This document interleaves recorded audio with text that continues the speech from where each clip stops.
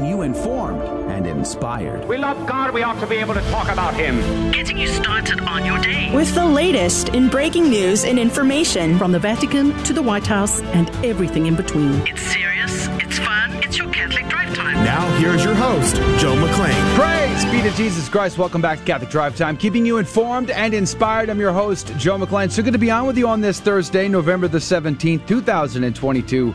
The memorial feast day of St. Elizabeth of Hungary. Pray for us.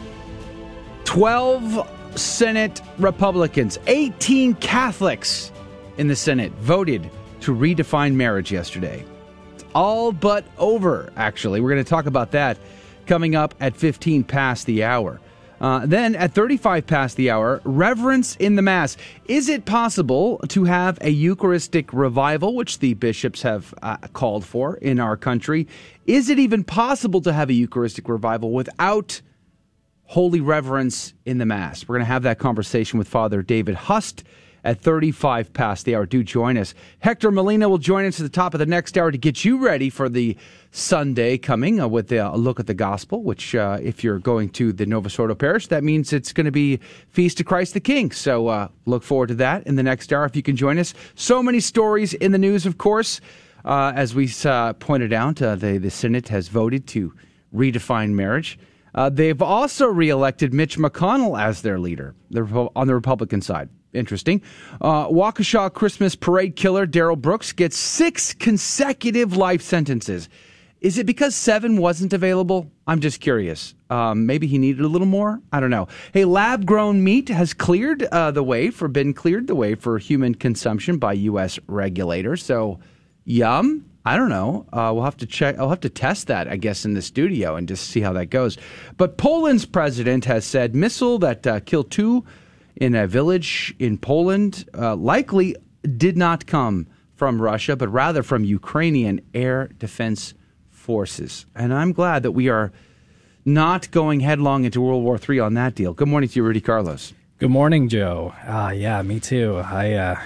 I'm not ready. I'm not ready for that. On the lab-grown meat or the Poland story? On the Poland story, World War III. You are ready for lab-grown meat. I got it. Okay. Oh, lab-grown meat? We've had that for a long time. Well, did you know? I don't know that you could buy meat. Okay. That is grafted from cells of celebrities. That was a thing for a while. Really? There was a company. Which I don't celebrity would you buy? I would not eat any celebrity. None? Not even one? No. Charlton Heston. Gives a whole different meaning to eat the rich. Would you do a Charlton Heston? Or like, if you had to, let's just pretend you had to choose. Which would you choose? I don't know. Who's the most healthy? That's a good question. I can't even think of a single name. Adrian, if you had to choose Arnold Schwarzenegger. which celebrity meat product you'd purchase, what would it be? I wouldn't. What if you did? But I wouldn't. If you were forced to. I would rather die. What if a Catholic monarch required you to do it? I wouldn't do it. Charlemagne himself was telling sin. you had to do it. It would be a sin to eat someone. Cannibalism is a sin. And I would argue that eating a lab-grown version of a person would also be cannibalism. This would also be It bad. could be argued that our Lord was a celebrity. Oh, well So I would have our blessed Lord. Well, every single... I don't think our Lord Of would course. want us to eat Not in a state of mortal sin. like that. Of course, yes. In the context of the Mass. A case may be made that this is really a perversion of truth, which is our Lord and Savior Jesus Christ, truly present in the Holy Eucharist. Body, blood, soul, and divinity. But nonetheless, speaking of meat, I've got 3 deer in the freezer now. The steaks are looking pretty good here at the office. I'm curious. I haven't seen any deer. Have you? Have you? He just told us there's some in the freezer in the office, right? That's what he meant. In which office? Mine? The office right here. Like right here. Yeah. We're gonna have it right after the show, right? You haven't gotten the invite yet? I thought the invite to the deer barbecue? It's in the mail. It's coming. It's coming. Well, Just the good wait news for is, it. Joe. Yeah. The good news is that at least if I'm not getting my deer, at least I'm not going to war. Praise be to God. Praise- I was nervous. I thought they were going to use that as an opportunity to escalate things. Despite So glad that they backed down. Zelensky's attempt to get us into World War III. Yeah. Wisdom. We are not in World War Boy, III. I'm glad that worked out the way it did, with Poland admitting that it didn't have anything to do with Russia, actually. Ukraine was like, no, it was Ukraine. Well, I mean, it was Russia. It was Russia. Oh, the president did say, listen, it came from Ukrainian Air Defense Forces. However, After they got caught. we still blame Russia for it all anyway because they invaded. That was basically what he said. Nonetheless, we have a lot to get into today, and I really want to talk about defending traditional marriage coming up at 15 past the hour. So stick around for that. Father David Hust will be on at 35. Let's pray. Let's begin. In the name of the Father, Son, and the Holy Ghost, amen. Remember, O most gracious Virgin Mary, that never was it known that anyone who fled to thy protection, implored thy help, or sought thine intercession was left unaided. Inspired by this confidence, I fly unto thee, O Virgin of Virgins, my mother. To thee do I come, before thee I stand, sinful and sorrowful. O Mother of the Word incarnate, despise not my petitions, but in thy mercy hear and answer me. Amen. In the name of the Father, Son, and the Holy Ghost. Now your headlines with Rudy Carlos. Good morning. Thanks for tuning into Catholic Drive Time. Today is Thursday, November 17th, and here are your headlines this morning. LifeSite News reports Republicans joined Democrats to advance same-sex so-called marriage bill in historic defeat for conservatives. In perhaps the greatest defeat conservatives have ever suffered at the hands of Republicans, the Senate today advanced Democrats' bill to enshrine same-sex so-called marriage into federal law in a vote of 62 to 37. The legislation is now on a glide path to final passage, which would require just 51 votes and is likely to happen after the Senate's Thanksgiving recess. The Daily Wire reports amber waves of pain. Thanksgiving dinners will be 20% more expensive this year. Costs for holiday staples such as turkey, sweet potatoes, and stuffing have surged since the same time last year when the American Farm Bureau Association reported that the cost of the meal had increased 14% since 2020. A family serving 10 people during the upcoming holiday can expect to spend an average of $64.05. Last year, households spent $53.31 to feed the same amount of people. Americans in the western portion of the country can expect to pay $71.37, while those in southern states can expect to spend a more modest $58.42. The Epoch Times reports Missouri doctor faces $500 billion worth in FTC fines for promoting vitamin D3 during the pandemic. A St. Louis chiropractor could face more than $500 billion worth of civil penalties through a federal lawsuit that alleges that he profited from selling vitamin D and zinc products in violation of the COVID-19 Consumer Protection Act. The government's complaint alleges that Nepute, through social media and internet advertising, promoted and sold products as drugs capable of treating or preventing COVID-19. And Breitbart reports Xi Jinping lectures Justin Trudeau on camera for leaking conversation, saying, quote, "Everything we said has been leaked to the papers. That's not appropriate. That's not the way the conversation was conducted," Xi Jinping told Trudeau in a brief and uncomfortable exchange captured by a Canadian cameraman from the G20 media pool. He said, quote, "If you are sincere, we should communicate with one another in a respectful manner. Otherwise, it will be hard to say what the result will be like," Xi said menacingly. Xi was haranguing Trudeau over a brief, unscheduled conversation they had at a reception on Tuesday. Relations between China and Canada are strained, so Xi had no formal meeting with Trudeau on his agenda for the G20 summit. And those were your headline news this morning. God love you. The saint of the day is Queen Saint Elizabeth of Hungary. Saint Elizabeth of Hungary was born in Hungary on July 7th, 1207, to the Hungarian King Andrew II and Gertrude of Marania. Elizabeth's mother, Gertrude, was murdered in 1213 when Elizabeth was just 6 years old. According to history, the murder was carried out by Hungarian noblemen due to the conflict between the Germans and the Hungarian nobles. Happiness was returned to her young life in 1221 when she was formally married to Ludwig, whom she deeply loved. Together, the couple had 3 beautiful children, 2 of whom became members of nobility, and the third entering the religious life, becoming the abbess of a German convent. Elizabeth continued to live a life full of prayer and service to the poor. Ludwig, who was now one of the rulers of Thuringia, supported all of Elizabeth's religious endeavors, even though she was part of the royal court. She began to lead an austerely simple life, practiced penance, and devoted herself to works of charity. She used her royal position to advance her mission for charity. In 1223, Franciscan friars arrived in Thuringia and taught 16-year-old Elizabeth all about Francis of Assisi's ideals. She then decided to live her life mirroring this. She wore simple clothing and set aside time every day to take bread to hundreds of poor people in her land. Ludwig and Elizabeth were politically powerful and lived with a remarkable generosity toward the poor. Elizabeth's life was full of love and faith, and after 6 years of marriage, her husband died in the Crusades, and Elizabeth was grief-stricken. It is said upon hearing the news, she said, "He is dead, he is dead.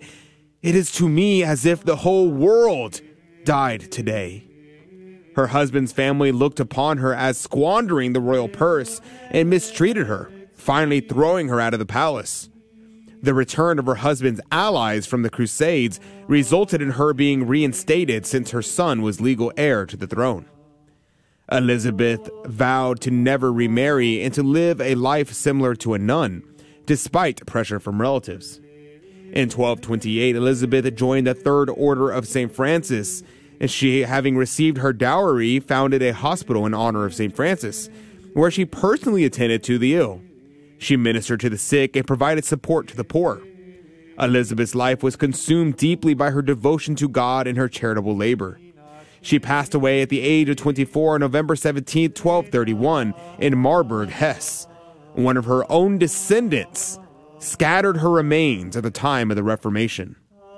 She was canonized by Pope Gregory IX in May of 27, 1235. Saint Elizabeth of Hungary, pray for us. Praise be to God in all things. The gospel today comes to us from Luke chapter 19, verses 41 through 44. As Jesus drew near Jerusalem, he saw the city and wept over it, saying, "If this day you only knew what... But now it is hidden from your eyes. For the days are coming upon you when your enemies will raise a palisade against you. They will encircle you and hem you in on all sides. They will smash you to the ground and your children within you, and they will not leave one stone upon another within you, because you did not recognize the time of your visitation." The Gospel of the Lord. Praise to you, Lord Jesus Christ. If you have never done so, you ought to Google today, or however you whatever search engine you choose, you ought to look for Josephus's description of the fall of Jerusalem in his works, The Jewish Wars. You ought to read that because it will fascinate you and blow your mind. The angels at war in the clouds above them as signs of the impending doom that was to come upon them. The cannibalism that ensued inside the city walls and the chaos. And then the sheer bloodshed that 1 million people were slaughtered at the hands of the Roman soldiers. And the city was actually devastated, from its foundations turned up and over, and it would never be the same again. You should read that. You should look at that, because this prophecy was pointing to that day. St. Gregory the Great said the Senate planned to hold a vote on the measure in September, but, hold on, I copied the wrong commentary from St. Gregory. Let's go to Eusebius instead. That's hilarious. He here declares that his coming was to bring peace to the whole world. For unto this he came, that he should preach both to them that were near and those that were afar off. But as they did not wish to receive the peace that was announced to them, it was hid from them, and therefore the siege was shortly to come upon them. Was most expressly foretold. Origen says, "I do not deny that the former Jerusalem was destroyed because of the wickedness of its inhabitants, but I ask whether the weeping might not perhaps concern this your spiritual Jerusalem. For if a man has sinned against receiving, or rather after receiving the mysteries of truth, he will be wept over." Did you catch that? If first you are baptized to become Catholic and receive the truth, and then you sin, Are you not in the same position as these very Jews that our Lord is speaking to in today's gospel? And he is weeping because he knows the coming destruction that awaits you? It's a warning. Gregory has much more to say on the matter. Maybe in the after show I'll share that with you. But let us pray, let us fast, let us do penance, but more important, let's go to confession. Let's get right with the Lord, and let's stay right with him. We'll be right back. Don't go anywhere. Atheists claim they don't need God to be a good person, implying God's not relevant to morality. But is this true? Well, atheists can be good in the sense of knowing behaviors that respect the goods of human nature and living accordingly. St. Paul acknowledges this natural moral law in Romans chapter 2. But this doesn't mean God is irrelevant when it comes to morality. And here's the reason. Besides God's grace being necessary to live the moral law perfectly and merit heaven, God is necessary for the law to be morally binding. How can the moral law be binding if there's no moral lawgiver behind it that surpasses human authority? The answer is, it can't. So an atheist can follow the natural moral law, but only the theist is consistent in saying that such a law is morally obligatory. I'm Carlo Broussard with the ready reason for Catholic Answers, Catholic.com. So many of us carry such heavy burdens. You're crazy! Deep within, we struggle. Come on, babe. Let's be fun. Because sin separates us from God.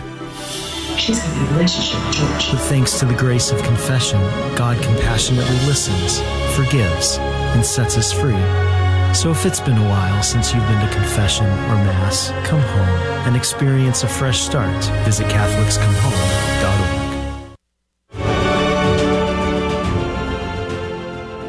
Praise be to Jesus Christ. Welcome back to Catholic Drive Time. Keeping you informed and inspired. I'm your host, Joe McLean. So good to be on with you. Coming up at 35 past the hour, Father David Hust is going to be our guest. You may or may not have heard of Father David Hust a couple of weeks ago, maybe a week or two, maybe, I don't remember. Not that long ago, really. One of his homilies went viral online. Catholic Vote was resharing it through their email list as well. We're going to be talking about reverence in the Mass. The bishops have called for a Eucharistic revival. I mean, not surprised when the majority of Catholics simply don't believe in the doctrine of Holy Mother Church, that Jesus is truly present, body, blood, soul, and divinity in the Holy Eucharist. They just don't believe this, and too few Catholics go to Mass anyway, so it makes sense to call for a Eucharistic revival. But can you have one without reverence in the Mass? We're going to have that conversation with Father David Hust. Please join us if you can, coming up at 35 past the hour. Lots of stories in the news that are of great concern to me, and I'm sure they are to you as well. And Rudy, let me ask you a pop quiz here. Okay. What do you think would be the top GOP priority after the midterms? Okay. Mm-hmm. At least in the Senate. What do you think that might be? Like, if we were in a serious country, it would have been to stop this horrible, so-called respect for marriage. You think so? You would think. You would think. Some would say that. Some would say that so-called conservatives might be conserving. I don't think they know what that word means. I think that they are conserving. They're conserving the left position. They're conserving their... That's why G.K. Chesterton said progressivists are really good at ruining things, and conservatives are really good at making sure they never get fixed. Preach it, brother. This is one of the rare times I have to say G.K. Chesterton said it well. Rare times. Peace be upon him. Peace be upon him. Lots of headlines here. How about this one coming out of the Federalist? It says, GOP senators' top priority after failed midterms is helping Democrats trample the meaning of marriage. That's a good headline. I think that speaks well. Here's one out of LifeSite News. Republicans join Democrats to advance same-sex marriage in historic defeat for conservatives. Yeah, I think that also sums it up. But I think the one that gets me the most, I think the one that really makes me angry and frustrated, is this one from Catholic Vote. It says 18 Catholics in the Senate voted to redefine marriage. Let that sink in for a second. 18 Catholics voted in the Senate to redefine marriage. Whew. How is this? Do you think we need a Eucharistic revival? Yeah. Yes, I think we do. We need to get back to some basic understanding of truth itself. Here's a little bit of this article out of CatholicVote.org. It says, the Senate on Wednesday advanced the Respect for Marriage Act in a 62-37 vote, with 12 Republicans joining all Democrats in ending a filibuster and moving the bill forward. Final passage of the bill is expected next week. Catholic Vote's Catholic Accountability Project team noted the number of Catholic politicians who supported the bill, including 3 Catholic Republicans and 15 Democrats who claim to be Catholic. Those names are below. So here are your 18 Catholics who voted to redefine marriage in the Senate. Senator Susan Collins from Maine, Senator Dan Sullivan from Arkansas, Senator Lisa Murkowski, or rather Alaska. I said Arkansas, I meant Alaska, forgive me. And then Murkowski also from Alaska. Senator Maria Cantwell from Washington, Senator Bob Casey from Pennsylvania, Senator Catherine Cortez Masto from Nevada, Senator Dick Durbin from Illinois, Senator Kristen Gillibrand from New York, Senator Tim Kaine from Virginia, Senator Mark Kelly from Arizona, Senator Patrick Leahy from Vermont, Senator Ben Ray Lujan from New Mexico, Senator Joe Manchin, West Virginia, Senator Ed Markey from Massachusetts, Senator Bob Menendez from New Jersey, Senator Pat Murray from Washington, Senator Alex Padilla from California, Senator Jack Reed from Rhode Island. You're Catholics who voted to redefine marriage. Despite a bipartisan deal to include some religious freedom language in the bill, veteran advocates of religious freedom decried the vote, saying, quote, "Do not be fooled by today's vote," unclose quote, wrote Ryan Anderson of the Ethics and Public Policy Center. This bill is not a compromise, not even a bad compromise. It enshrines a false definition of marriage in our law and then tells people they can have their day in court if and when they get sued. That's bad public policy. Tom McCluskey, Catholic Vote's Director of Government Affairs, agreed. Those who supported the downward definition of the Institute of Marriage insisted the issue was one of, quote, fairness for all, close quote, McCluskey said.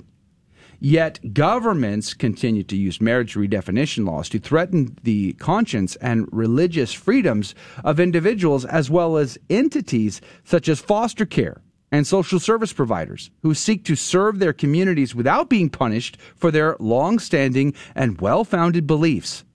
This legislation would give further fuel to that division and prosecution. The House passed a same-sex marriage bill without a religious freedom component in July, with support from nearly 50 House Republicans. When the final Senate version passes, the bill will head back to the House for approval. And how many of those were also Catholic? I think we reported on that story back in July, if I remember correctly. Catholic Vote has pressed Republicans to consider the dangers to religious freedoms inherent in the bill. As Catholic Vote's Erica Ahern wrote back in July, quote, "The key here is that the term Senate agents is not confined to clerks like Kim Davis or state social work agencies like Child Protective Services.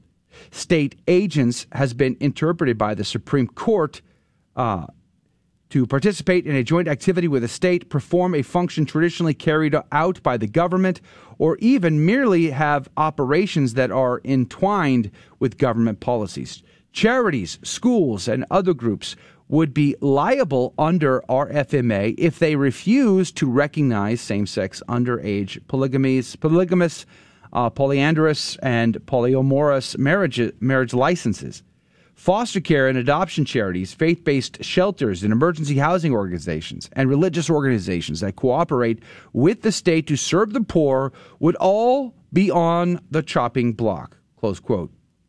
In light of the Democrats' increased focus on LGBTQ legislation and growing also in the Republican Party as well, Catholic Vote produced a video showing a trajectory of increased aggressiveness and hostility against religious Americans that followed after the 2015 Supreme Court ruling that redefined marriage. In the video, viewers first see gay marriage advocates promising that such a ruling would not affect anyone negatively.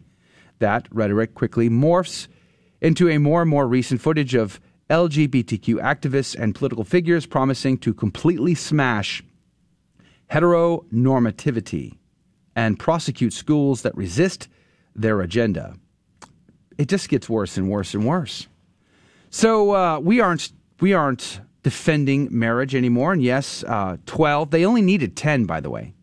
They only needed 10 Republicans in the Senate, but they got 12. So they got more than what they ever needed in order to get this passed. The legislation, according to this LifeSite News article, this legislation is now on a glide path to final passage, which would require just 51 votes and is likely to happen after the Senate's Thanksgiving recess. So this is essentially just going to take place. So all of this kicked off after the Dobbs decision, which reversed course on Roe v. Wade. And Justice Clarence Thomas pointed out that other rulings that were they used the same sort of method to come to those conclusions needed to be reevaluated, to include Obergefell.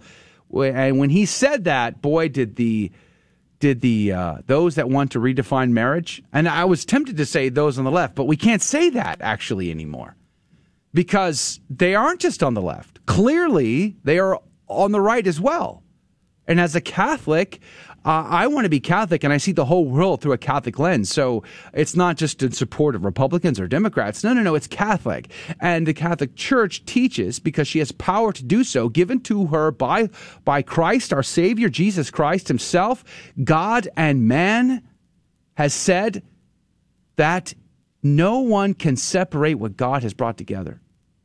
That a man shall leave his father and mother and cleave to his wife. And because that, we can't stand for this. We can't support this. And if you haven't made your voice clear on this issue, well, I think the time has come. It's Fisher cut bait time. It's time to get off the fence, because I think we have seen this slippery slope, and we are realizing this isn't good. Society can't actually improve if we aren't defending traditional marriage. You can't really have a pro-life world, a pro-life society, if you aren't also defending marriage between a man and a woman. It needs to happen. According to the White House, has enthusiastically endorsed the Respect for Marriage Act, and the bill is set to be Joe Biden's first major legislative victory on LGBT issues. Quote, the Respect for Marriage Act protects all couples under law. I urge Congress to send the bill to my desk so I can make it law, close quote, Biden said on Wednesday. Like Biden, many of the Senate Republicans who voted to advance the bill previously upheld traditional marriage, including Senator Portman, who changed his stance in 2013 after his son revealed himself to be homosexual. I cannot tell you how many times I have encountered this in my 20-some-odd years as being a Catholic now.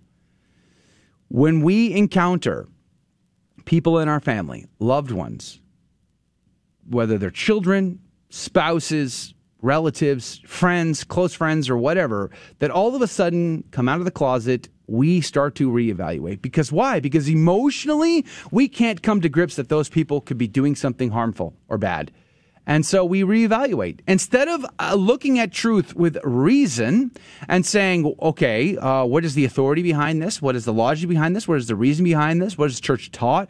What does Scripture say? What do the early church fathers have to say on this? Instead of looking at it from that perspective, we look at it from an emotional perspective, and we begin to reevaluate what we believe based on our emotions.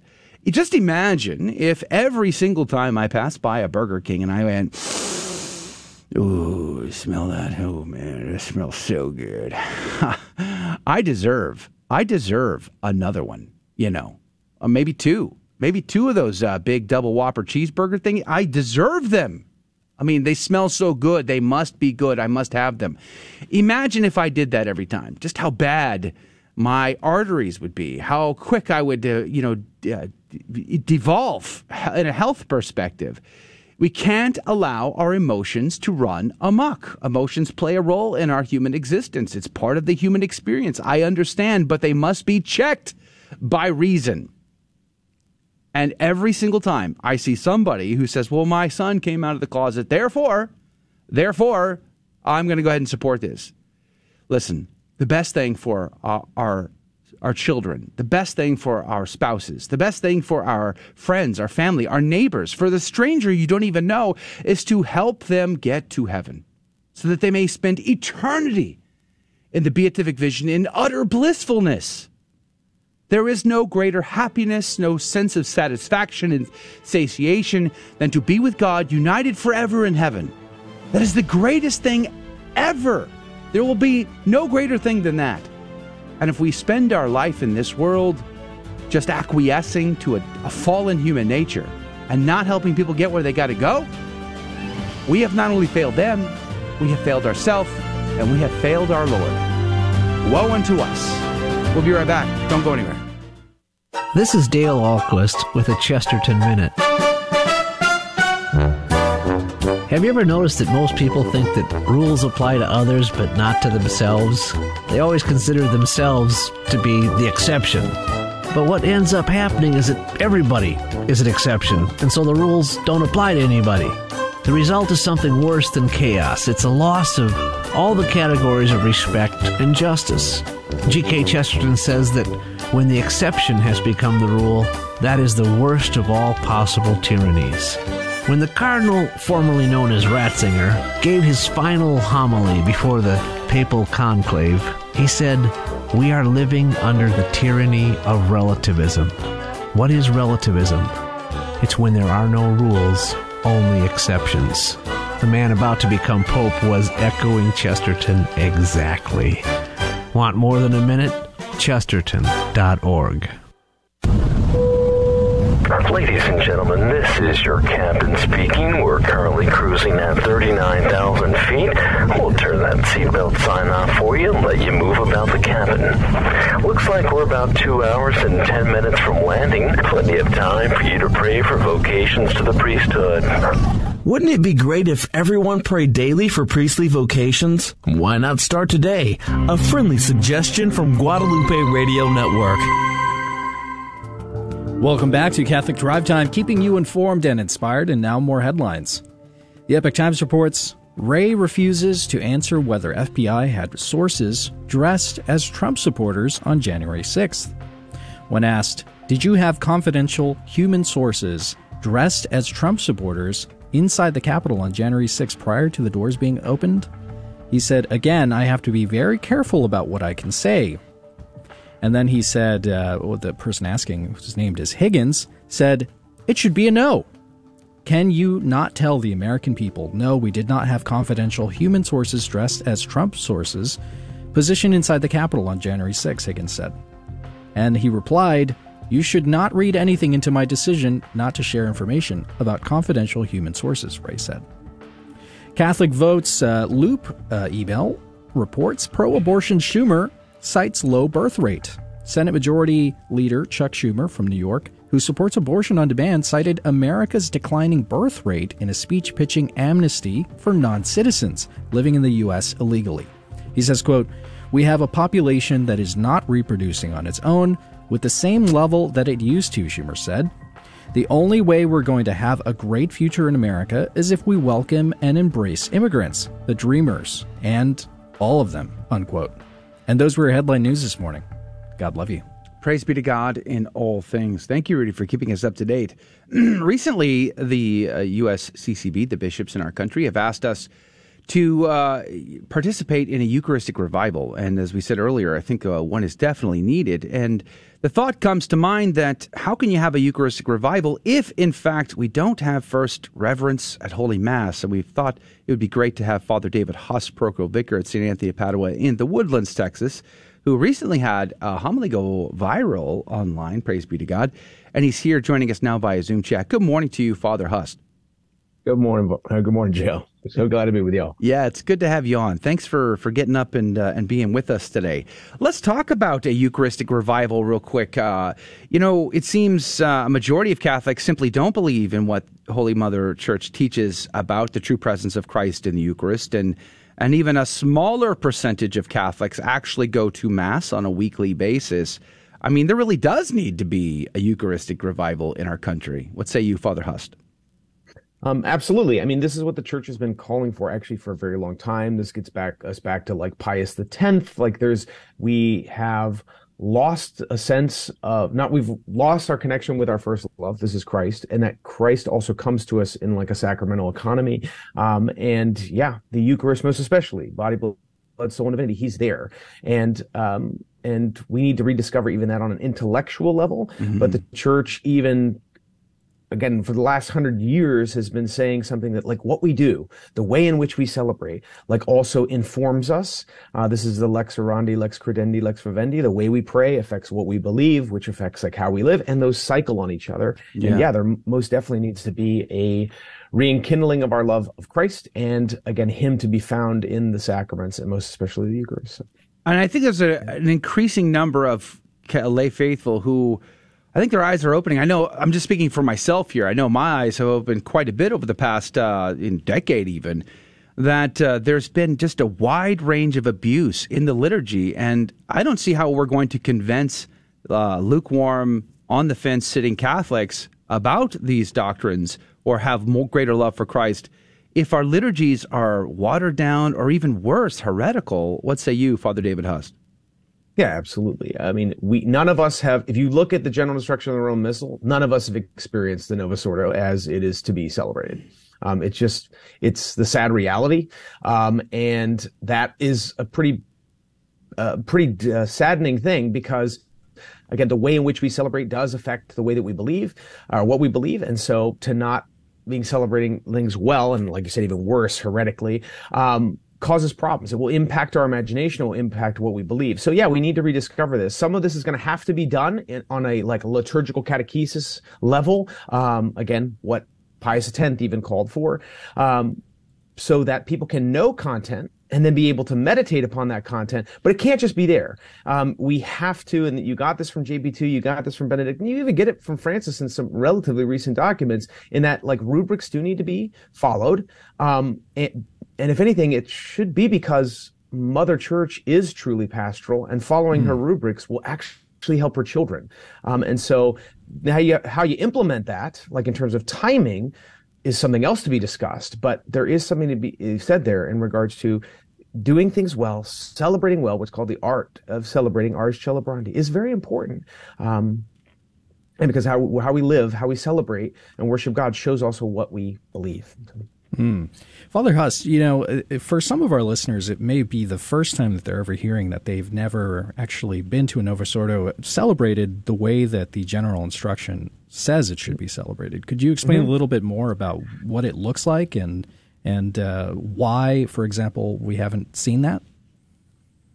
Why is a whole nother question. They're in regards to like liturgy wars and stuff like that. They're really at the heart of them is like an ecclesiological war, like what we actually believe about the church, what we believe in regards to how Christ acts within her, and how he, again, manifests himself, and our response to that.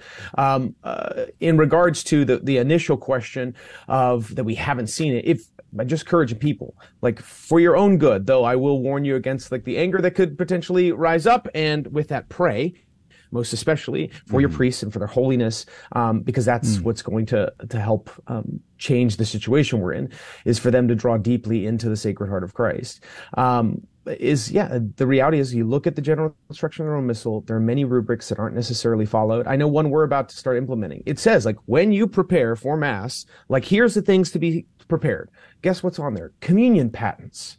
Those little like golden like plates that would go like under when somebody's distributing, like when the priest is distributing the Eucharist, so that no particle of the Eucharist is lost. Amen. Because we believe every bit, like anything that looks like a speck of a crumb of bread is no longer bread, but it's Jesus Christ, body, blood, soul, and divinity. The church says that's there, and to be prepared at the Mass.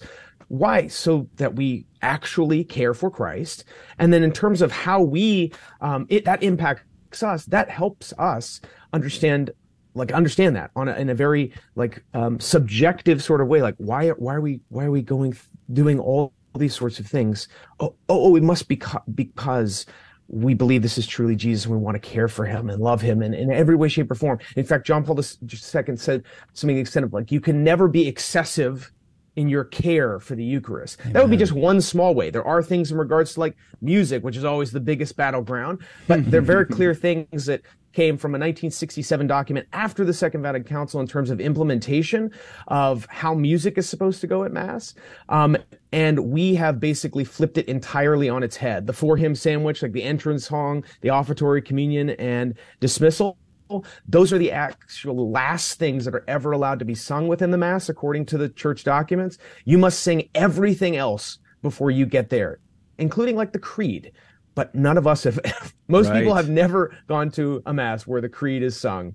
But yet the church says, no, that's a really important part, like the singing of what we believe to our God, who we're so thankful has revealed it. You know what's really interesting to me, Father, is no matter what anybody thinks about the reform or the reform, whether you are against it, whether you're for it, what is undeniable is that Benedict XVI spoke of it extensively.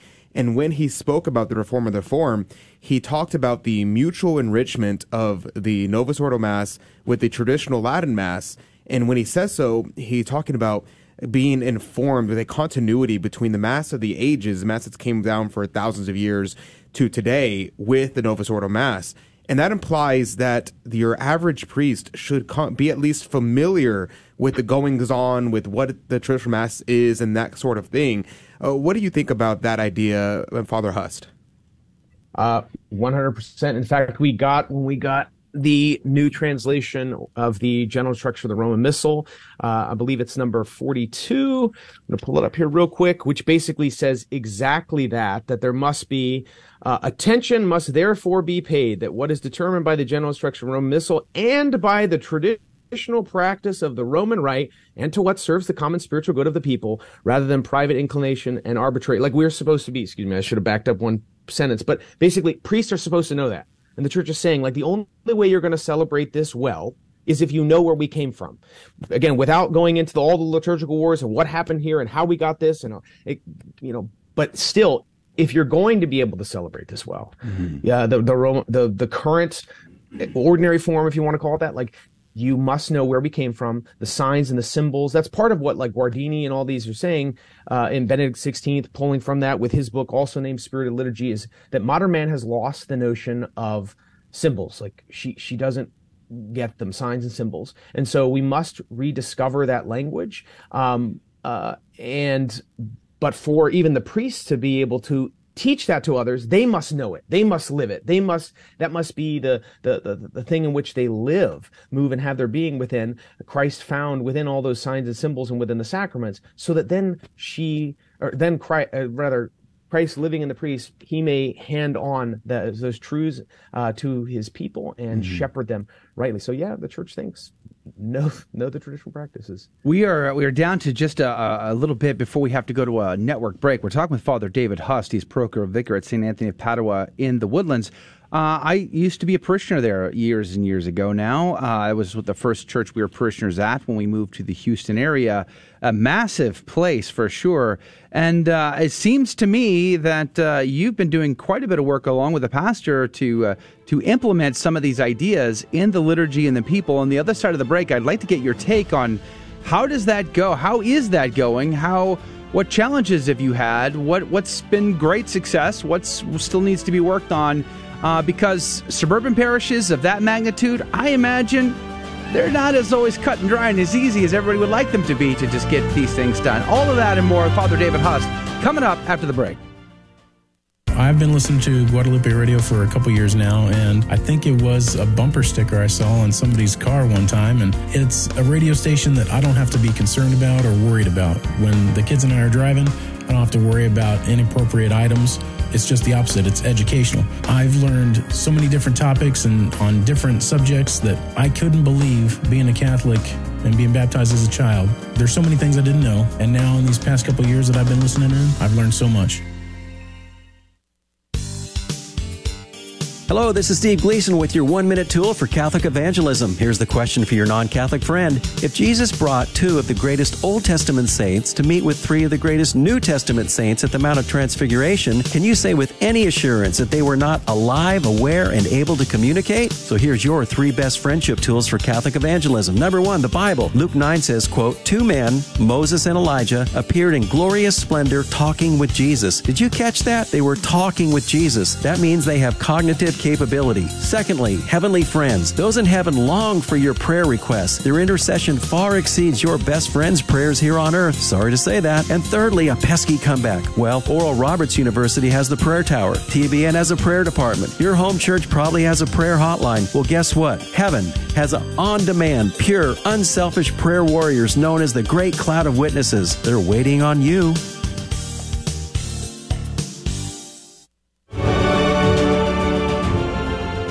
Praise be to Jesus Christ. Welcome back to Catholic Drive Time, keeping you informed and inspired. I'm your host, Joe McLean. So good to be on with you.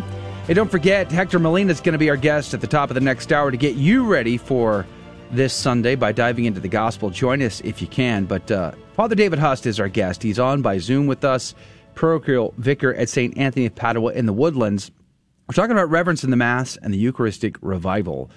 And Father, I love what you said, quoting, we pray as we believe. And how can we believe if we don't have holy reverence for the true presence of Christ in the Eucharist? And can I just share something with you, Father? I have, when I was at St. Anthony's, but also at other places, I've experienced abuses in the Mass that caused me to have emotional distress, anxiety, and I'm not even exaggerating here, actual anxiety. That as a result, I really can't go to parishes too often that are in that category, because all I do is sit there and get engulfed into this anxiety and worry about, will their big sleeves knock over a chalice or drop our Lord on the floor, and will they pay attention to it? And I'm sure there are other people like me that are out there that are struggling with that. We don't mean to be critical in any way, but it's a thing. How have you, as a new priest and as someone with such zeal and such faithfulness, how have you had an opportunity to impact St. Anthony of Padua in particular, but churches like that in general? First off, I hear I have a very similar experience as a priest. Like there's things that you go in, especially when you do know more, and you're like, oh, if anything, it leads me to like sadness. So there can be, I think, a righteous anger when we're not encountering what we should, what actually the people are due. You actually got Pope Francis in a liturgy document recently who said, like, follow all the rubrics, otherwise you're basically robbing the people of God. And that's a big statement from him. Okay, so how do we do that? If we don't want to rob the people, we don't want to technically liturgically abuse the people either, because there's even documents about that, like what things need to change. It's what we do is we slowly but surely speak to people about beauty. This is something of the Second Vatican Council, not just to go in there and be like, you did this wrong, you're doing this wrong, this wrong, like doing an audit and just show them like, here's all the things you're doing wrong. Though the audit is needed on the back end. But then to figure out like how systematically, how to care for people, expose them to the realities of what the church teaches, and why, again, this is a beautiful thing. This is what the Second Vatican Council, and I would say truly was calling for in regards to taking the same doctrine, the same like things that we have, and then packaging them in the particular way that the modern man can receive them. So in the same way, the Aquinas says, like, you communicate truths in the mode of receiver. That's what has to be done slowly but surely in some of these, especially the mega parishes, to help them like the boat turn. Little things we've been doing, like we didn't have candles on the altar. Wow. Those are called for by the general instruction. Yeah. So we got them, and it says on Sunday you should have 4 or 6. So it's like, yeah, let's do that. Let's talk about Christ as a light. Let's talk about what's happening, like at the on the altar. What the altar is. All these various things. And I've seen, you were talking about like, can there be opposition? Oh yeah.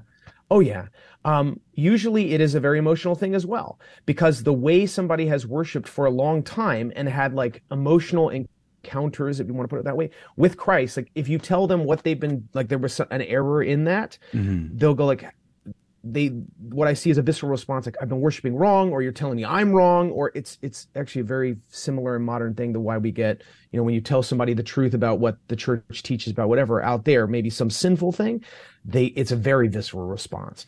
But give it some time and slow, like gentle, as well as education, and people have been responding very well. I mean, some people who said, I had a problem with, people come up to me and be like, I had a problem in the beginning with like the chanting, because I'm like, that's what we're taught in seminary. And also it's in the general instructional missal. And they're like, now I like it. I miss it when you guys don't do it. Yeah. Father, it's really interesting because, there's a lot of young priests that are newly ordained, a lot of seminarians that I know who had learned these things, have been exposed to these things there, and they're reacting one way with sadness because they're realizing that there's so much in the church tradition that they were not exposed to, they were not given, and they feel robbed from it. But at the same time, now that they have it and they realize what it is, they want to share it with everyone. They want to spread it far and wide. But there has to be, we want to give God everything. We want to give God the utmost and best reverence we can possibly give him and remove all instances of abuse. But at the same time, not everybody is ready for it all at once. So what do you recommend to young priests, to new seminarians, to people that are even older priests who are just now realizing the situation, or even parishioners? What's the strategy to slowly implement this at the local level? I mean, I don't think there's one necessary strategy. The reality is that you do have to get into a parish. You do have to see where there's lacking. You do have to do, again, on the internal level, like this audit of, okay, where are we? And getting to know the people too, of like, what's going on? What's their background? What have they been taught? What have they not been taught? And then take that to the adoration chapel and go pray with that. And then like you do your strategic planning with Jesus first, because if you're just doing it on your own, like that's not enough. I mean, we can again trust in Mother Church and what she said is good.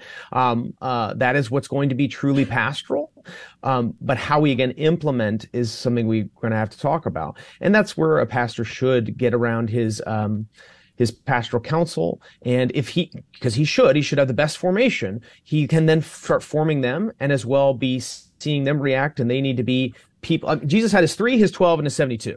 Okay. Pastors expect to do the same, like form smaller groups that are as well going to help. And as you catechize them, you form them, like that will help them go out and teach other people when somebody goes like, I don't like what Father, whatever the heck's doing. And they can be able to speak the truth and show like church documents or what the church teaching or better explanation where Father can't necessarily do it. I'm trying to get like everybody right now to read Christopher Karsten's Principles of the Sacred Liturgy. Great book for everybody to read because it just helps them understand like the liturgical movement stuff and in particular things about like the Novus Ordo and how it is to be celebrated, but especially again a theology of liturgy, not just like looking at rubrics, but again, what are we doing? Who are we encountering? And then that of course, when you really get that more, now the rubrics and things like that flow so much more easily. This isn't just a mandate from on high from the church, even though that would be good to follow, but again, when you encounter when you know more who you're encountering and what you're doing, the rubrics seem to follow. But yeah, just keep educating slowly but surely, little things. But again, explain it in terms of beauty. And I see people like come alive, like, oh, I've never heard this before. This is amazing. I was never taught that. And they fall in love and they want to do it more. So yeah, preach beauty and Let's talk about it. Like, let's talk about Catholic community and Catholic culture. As my family has grown traditional, we obviously attend the TLM at Regina Caeli FSSP parish in our area.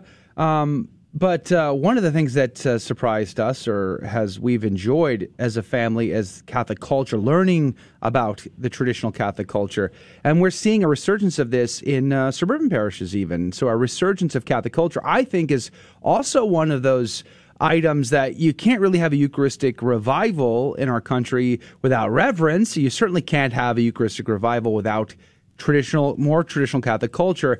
Can you tell me about how you implemented some of that in your suburban parish, which I think is fascinating and fantastic? Sure. So, just a little bit back to like reverence in the liturgy is that like one of the reasons why we have some of the liturgy wars is that we're trying to fit everything into liturgy. But the reality is like relationships that we're supposed to have with God, like are on all different levels. And so, and including each other. And so like trying to fit like the devotional life or the community all into like just 1 hour of Holy Mass, like that doesn't work. We need to spread out, like again, and have the full breadth of relationship with Christ and the mystical body, like the church. So, so that's what we're looking at is like, how do we, again, follow rubrics and stuff like that in the Mass? And then we need to bolster people's like devotional life. We need teach them how to pray. And so too, we just need to be like together. And so we're trying to do more events. We had like an All Saints Festival, which you're seeing a lot more parishes and stuff like that do, again, celebrating the reality that like God is calling us all to sanctity. And what is sanctity? Deep, intimate relationship with him, both now and hope, for eternity. And so those sorts of things, doing more, the devotional practices. We'll have like this Sunday, like a procession with our Lord as our King. And then other elements where we're inviting people more and more to come around and to be together. So like, for instance, after daily Mass, I say like, yeah, stay here, pray like you were a living tabernacle because you've just received Jesus, and then go over to like our Padawan Center and like there's a coffee machines out and y'all like sit around and have coffee, like have community. And so we're trying to do, as well as we're looking at like holistic formation, not just liturgical formation, but holistic human formation. Where do we need to be tweaking things? And yes, one is community post COVID and and again, our modern busy world, like we need to make the time for people to again form true culture and just be together as well, again, in outside liturgy. So we're also looking at Sunday as a holy day and also all solemnities. We're looking at the solemnities of the year as particular days, because this is also called for by popes, as a day of catechesis and a day of community, as well as, of course, worship of God. And so we're trying to strategically plan how we make solemnities feel like solemnities, and that it gathers the people of God, not only in the worship in the sacred liturgy, but as well together to celebrate what God is doing in the world, what he wants to do, and as well how he's moving in our lives. Yeah, it's an amazing thing to see Catholics embrace who they are and where they've come from, and to celebrate that in their lives as well. So reverence in the Mass, and of course Catholic community, Catholic culture, these are very powerful tools which we can see at Eucharistic Revival. We're down to just about a minute with Father David Huss. So what would you like to see as the biggest change, if you could have anything you want in our churches, our parishes, and our community? What would be the biggest thing that you would change, Father Huss? Oh, very, very difficult question. I honestly, because it will, well, in our parishes, I would arguably say if we can help people learn to pray, twofold. If we can help people learn to pray, because most people don't know how to pray. Like I encounter this so often. Most people aren't praying and they have no idea how to pray. Like if pastors would have a zeal for teaching people how to pray, that will help tremendously, because then what you end up teaching, the liturgical catechesis, which would be my second thing, like we got to do it. Again, the church has been calling for it for 100 years. We got to study ourselves and then teach the people, and again, teach about the beauty of what we have. Okay. They'll get it more. We're out of time, Father Huss, but we would love to get your priestly blessing. Would you provide us your priestly blessing, please?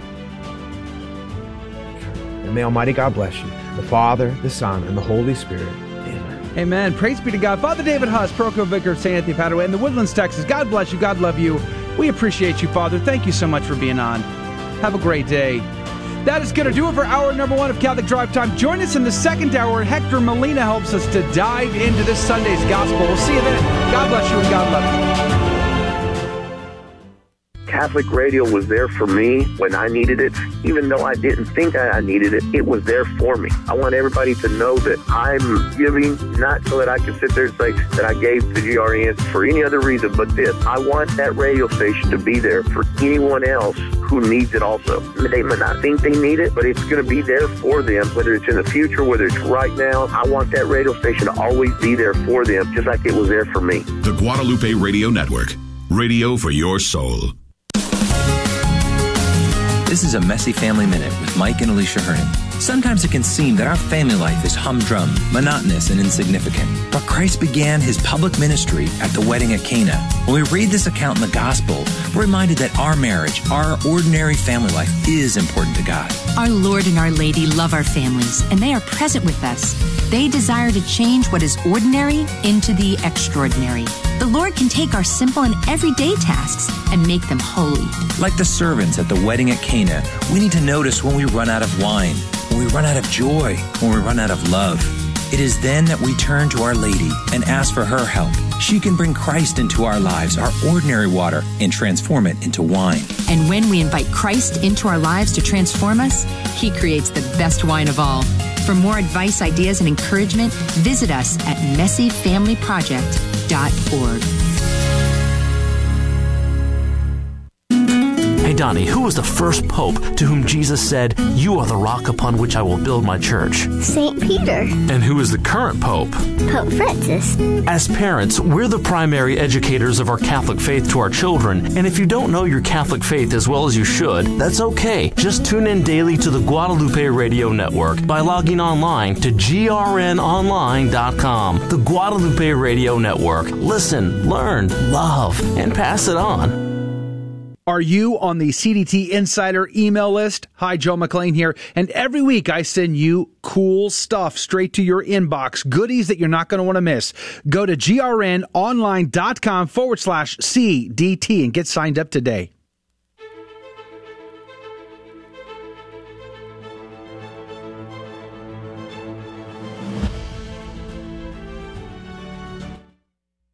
Hi, I'm Leon Fontana from St. Elizabeth Ann Seton. You're listening to KSHJ Houston, AM 1430, part of the Guadalupe Radio Network. Radio for your soul. If you missed our conversation with Father Hust, I encourage you to check out our podcast feed, which you can find on our website, grnonline.com/CDT, or you can find it on our the iTunes Store, Google Play, Spotify as well. I really appreciate those who do subscribe to us via iTunes because it's a fantastic way to help us spread the news, spread the word about our show by leaving us a review and subscribing there. It tells the algorithms over at iTunes that this is a good show and they should show it to strangers, and that's exactly what they do. So when you leave us a 5-star review, and I think you are constitutionally obligated to leave a 5-star review. There's a Geneva Convention, if I'm not mistaken, that also dictates 5 stars. But nonetheless, don't fact check that. Just go with it. You do have to leave that. And then when you do, more people find out about Catholic Drive Time. It means the world to us. But if you want the easy button, if you just want the super slick, easy thing to do, never have to think about it, set it and forget it Ronco style, then just download the Guadalupe Radio Network mobile app on your iPhone or Android. And then you can listen to your local GRN radio station live, clear as crystal, 24/7. You can also get the podcast of Catholic Drive Time in the flyout and the 3 bars. What do you kids call that? The 3 bars on the side? The 3 dots? The 3 dots? 3 dots on the side. Like whatever you kids call that thing today. I call it the flyout. No idea, to be honest. I don't even know. Do you know what we're talking about? The menu? Like when you go to the menu and you get podcasts in the menu there. So at any rate, go to your Apple, your iOS, or your Android app store. Look for the Guadalupe Radio Network. Download that today. It's free and it works great. You can get programming information and much, much more. If you don't do what Joe said, it's in fact a war crime. So you have to do it. He said something about Geneva Convention. It's over for you. Is if you it? Don't do it? Yeah. Is it? So we'll go and do all those things. All right of now. those things. Right now. Yeah. If you're driving, you just got to pull over and do it right now. Yeah. Has to be done. Has to be done. All right. Well, there you go, folks. I would love to actually, I'd like to spend a lot more money on the app and upgrade that. There's several new features I would love to put into the app. So maybe, who knows, someday that might be possible. But what did you guys think of Father David Huss? It was great having him on. Father Huss is amazing. The zeal. Knew Father back I love that. When he was a seminarian. He was at my parish when I was going to St. Helens in Pearland, Texas, and he was there as a seminarian. And let me just say, he had the coolest mustache ever. Cooler than mine? Way cooler than yours. His mustache. It was one of those mustaches that went out and then curled at the ends. Yeah, it was really cool. And he like ended up shaving it. He had the handlebar thing going on. Yeah, out of humility, he shaved it, and I was like, "Wow, that's really awesome." What do you mean? Did someone ask him to shave it? No, out of humility, he shaved it because he was like, he was carrying too much. Yeah, it felt too vain. It was carrying too much about his facial hair. But it was Father Huss is an amazing priest. I can't speak highly enough of him. Mm-hmm. And he does his sermons are amazing. He does good work, and I've heard. Here's something that he probably doesn't want me sharing, but I'm going to share it anyway. Okay. He once found the Eucharist in the pews at a church he was at. It's not at his church that he's at currently. It's a different church. That's rough. And he started. He gave a sermon about reverence in the Eucharist, and he started tearing up during the sermon. And I was like, wow. And I had friends who were at the mass when he was talking about it, and they were telling me, and they were like, you could just tell his love for our Lord. And the holy tears, this is the case. I always talk about men shouldn't cry. This is one of the cases where men are allowed to cry. When you see our Lord being abused, you're allowed to cry in that situation. I have shed some tears on that. The first time I've shared this story in the past, the first time I ever had something like this happen, I was going to a daily mass, and I went to stick my tongue out at communion time. And the priest was afraid to touch my tongue, so he was just barely, just barely. And then I was afraid that the Lord was going to fall, so I raised my hand to brace the fall, to catch. And then in the process, I hit his ciborium and knocked it out of his hand. And our Lord fell everywhere. Oh, no. I was just in terrible tears. I mean, I was wailing practically. And he tried to comfort me afterwards. I was so disgusted by the situation. And then after that was like the starting point. So every time I saw like a priest drop a host at the altar while, moving hosts from one ciboria to the next, and with just what I would say, what I would characterize as a lack of reverence and intentionality, and drop, or every time I have to watch them put out, and I don't mean to be critical here, I'm just explaining my own emotional response to this, but I've seen them drop hosts and then not know it, and then I'm like in the pew, and that's all I can do is focus on that. Like, I'm just like, I'm emotionally distraught at that point. And all I can see is I just want to scream. I'm like, then you're questioning, what's the appropriate thing to do? Is it to scream out, "Hey, you're stepping on our Lord"? Probably. I've seen several. And then, of course, watching them work between chalices, and I'm just worried about the big sleeves and like, oh. Oh, yeah. Gabriel Castillo did a great video. I mean, we interviewed about that, didn't we? I can't remember. Yeah. And we did so many interviews. I forget. Yeah. But he did that video, which I highly recommend to watch, of him showing how many particles are lost when the priest pours the host into different ciboriums. Yeah. Like that, I was shocked because I never have thought about that before. I'll include it. I think I have sent it in the email before, but I'll include it in this Friday's and tomorrow's email blast. But joining us now by phone is our good friend Hector Molina. Good morning to you, Hector. Good morning, Joe. Praise be to God. How are you, my friend? I'm doing well. Yeah? Excited to dive into this Sunday's gospel. Yeah, for most Catholics, it's going to be the Feast of Christ the King, right? So we got to celebrate it last week, but big times are coming this Sunday. What's the gospel? Well, the gospel is Luke chapter 23, verses 35 through 43, and this is the great solemnity of Jesus Christ, our Lord, sovereign King, the King of the universe. And this is what brings our liturgical year to a close. And then we begin a new liturgical year with the season of Advent. So the entire liturgical year, there's just a beautiful symmetry to it in that it leads us to that definitive encounter with Jesus Christ, our Lord and our King. This is ultimately pointing to our destiny. I mean, we're destined for the kingdom, and we're journeying in this pilgrimage of life towards that encounter with the King our Lord, the King of the universe, Jesus. So this is really the climax of this liturgical year. It's been an incredible experience being able to unpack for this year C, the Gospel of Luke. And so this is our final foray into Luke's Gospel towards the end of the Gospel. And what's interesting, Joe, is, and I think what's going to strike many, is the Gospel is an account of the crucifixion for the feast of Christ the King. And it seems a little bit, jarring and misplaced, but ultimately when you dig a little bit deeper, you recognize that the crucifixion really is, in a certain sense, an enthronement of Jesus. Jesus reigns from the cross. And there's just such a rich typological and profound significance to this text in that we see Jesus, if we dig into the details, being portrayed as the new Adam as well as the Son of David. And these are two of our Lord's titles. And in this text, when you explore it, you see that Jesus is being tempted 3 times in this passage. The people are watching. You have the rulers who are saying, wait a minute, he saved others. Let him save himself if he is the Christ of God, the chosen one. So they're tempting him to save himself, not to fulfill his mission, but to deviate from that and to think only of himself.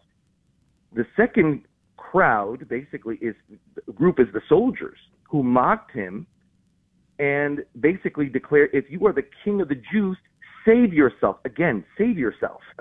There it is again. And then finally, one of the criminals turns to him and says, are you not the Christ?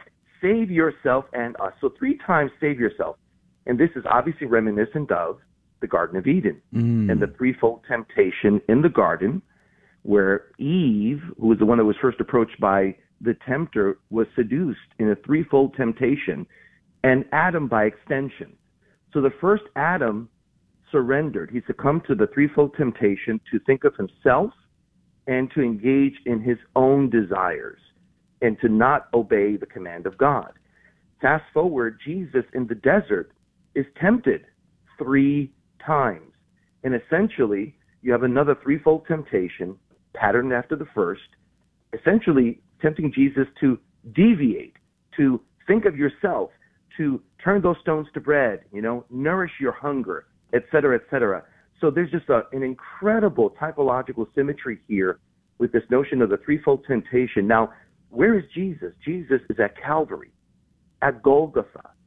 And in John 19:41, it says, now in the place where he was crucified, there was a garden. Jesus is crucified in a garden. The ancients believed that Calvary was Eden, that Eden, this was the place where the Garden of Eden was. So you have here the new Adam, Jesus, who is in the garden, who's being tempted 3 times, and he is affixed, crucified to a tree. He becomes the bread of life. He becomes the fruit of the tree of life. Not only that, but when he turns to the good thief, and he promises him what? Today you will be with me in paradise. Amen. And that same word, paradisos, in the Greek is a translation of the Hebrew word in Genesis for the garden. So you have all of this typological symmetry here pointing to Jesus as the new Adam who is in and promises paradise, promises Eden to this good thief, thus opening up Eden once again. Remember that when Adam and Eve fell, they were cast out of the garden, and they were not allowed to reach out their hands to partake of the fruit of the tree of life. Well, here Jesus is. He is. Oh, my God. I get goosebumps just thinking about it. So good. Jesus is the new Adam, but what's more, he is the fruit of the tree of life, and he is giving us, essentially opening up access once again to this garden paradise, which is the kingdom of God. And then you have the David portion where clearly there is a royal motif in this passage. Jesus is the new David. Jesus is the new David who, the anointed one, he is the Christ. That's what they call him in this very text. If you are the Messiah, if you are the Christ. And this is a tie-in to David, who was anointed in Jerusalem as king of the Jews. And here Jesus is ascending the throne of the cross, reigning from on high, opening up the kingdom and paradise to all of us by virtue of the merits of his suffering and passion on the cross, provided we trust in him and place our faith in him. He promises us salvation. There's just so much going on in this gospel. So much. It's so good. Yeah, praise be to God. And I'm a sucker for biblical typology. I got to tell you, man, I can see a type and under every single verse. I'm that kind of a guy. But nonetheless, one of the things I loved about this particular, for this coming Sunday, it's the solemnity of our Lord Jesus, King of the universe. I love that. He's not just king. I mean, he's king of the universe. I mean, there's nothing left. It's just everything. And what an opportunity for us Catholics to embrace him as our king and our Lord of our entire lives and leave nothing left on the table, but give it all over to him. But praise be to God. Hector Molina, thanks for your insight into the gospel. It really does help us get ready. Awesome. My pleasure, my friend. Make sure to visit his website, hectormolina.com. You can invite him to your parish, gives parish missions and talks all the time to your next event. And all of that, you can find his information, his contact and dates and everything over at hectormolina.com, or go on retreat with him too. God bless you, Hector. Have a great day. Thank you, brother. All right. Time to play our game show. We're going to learn a few things and give out prizes. 877-757-9424. Call now. 877-757-9424. Why do Catholics call Mary the Queen of Heaven? Doesn't God rebuke the Israelites in the Old Testament for worshiping a false goddess called the Queen of Heaven? Should we not refer to Mary with that title, therefore, since it's a title of a false god? In Jeremiah 7, verse 18, God is indeed upset with the Israelites for worshiping a false goddess called the Queen of Heaven. However, just because God rebuked them for worshiping the false Queen of Heaven doesn't mean that we cannot pay honor to the true Queen of Heaven, the Blessed Mother. That type of thinking would lead you to believe that just because people worship a false god that they call God, we therefore should not call the true God by that same name, God, because that's the same name the idolaters use for their God. That is faulty logic, and it makes no sense whatsoever. Again, the fact that there is a false Queen of Heaven does not lead to the conclusion that we worship a false goddess when we call Mary the Queen of Heaven. Just as the fact that there is a false god does not lead to the conclusion that we worship a false god when we call our Father in heaven God. And there is a true Queen of Heaven. We see this quite clearly in Revelation 12, verse 1. And a great portent appeared in heaven, a woman clothed with the sun, with the moon under her feet, and on her head a crown of 12 stars. Let's see. There's a woman. She's in heaven, and she has a crown on her head. I could be wrong, but I don't think that's the cleaning lady. No, it's the true Queen of Heaven, Mary, the mother of the male child who is to rule the nations. We do not worship Mary, we honor her just as Jesus honors her. So there is absolutely nothing wrong from a scriptural point of view in calling Mary the Queen of Heaven and in honoring her just as Jesus honors her. After all, if Jesus is the King, then Mary is truly the Queen Mother of Heaven. A beacon of truth in a troubled world. This is the Guadalupe Radio Network, radio for your soul.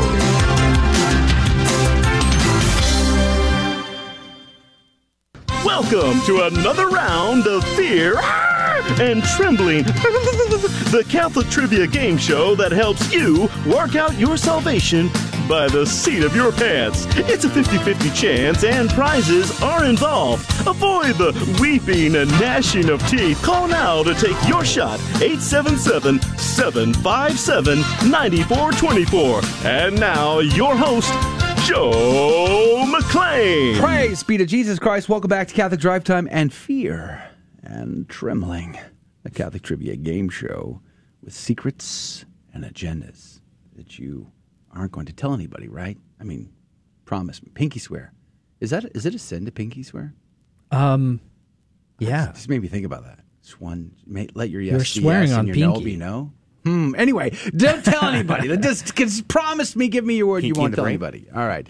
Here's the deal, though. All right. Number one, we like to teach the faith. So we look for teachable moments in the questions where you might learn something, and you may already know all these. I don't know. You're going to learn one thing. Let's just say you're going to learn one thing today, praise be to God. And then you're going to have a laugh, and we enjoy that. We love to laugh with our callers.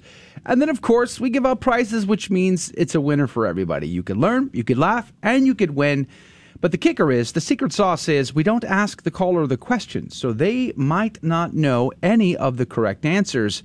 So the trick is, I ask Adrian, I ask Rudy, one of which will have a correct answer. The other will have an incorrect answer. The caller will then have 15 seconds on the clock to make a decision. Whomst do they trust more, Rudy or Adrian? And then every correct answer after that goes into the Coffee Cup of Divine Providence to win this week's prize. Rudy, what could they win? Praise be to God. This week we're giving away another Every Sacred Sunday Mass Journal. Like, we're really close to Advent, people. I don't know if you realize, but next week is Thanksgiving, and then soon enough, Advent's going to be right around the corner. Already Thanksgiving?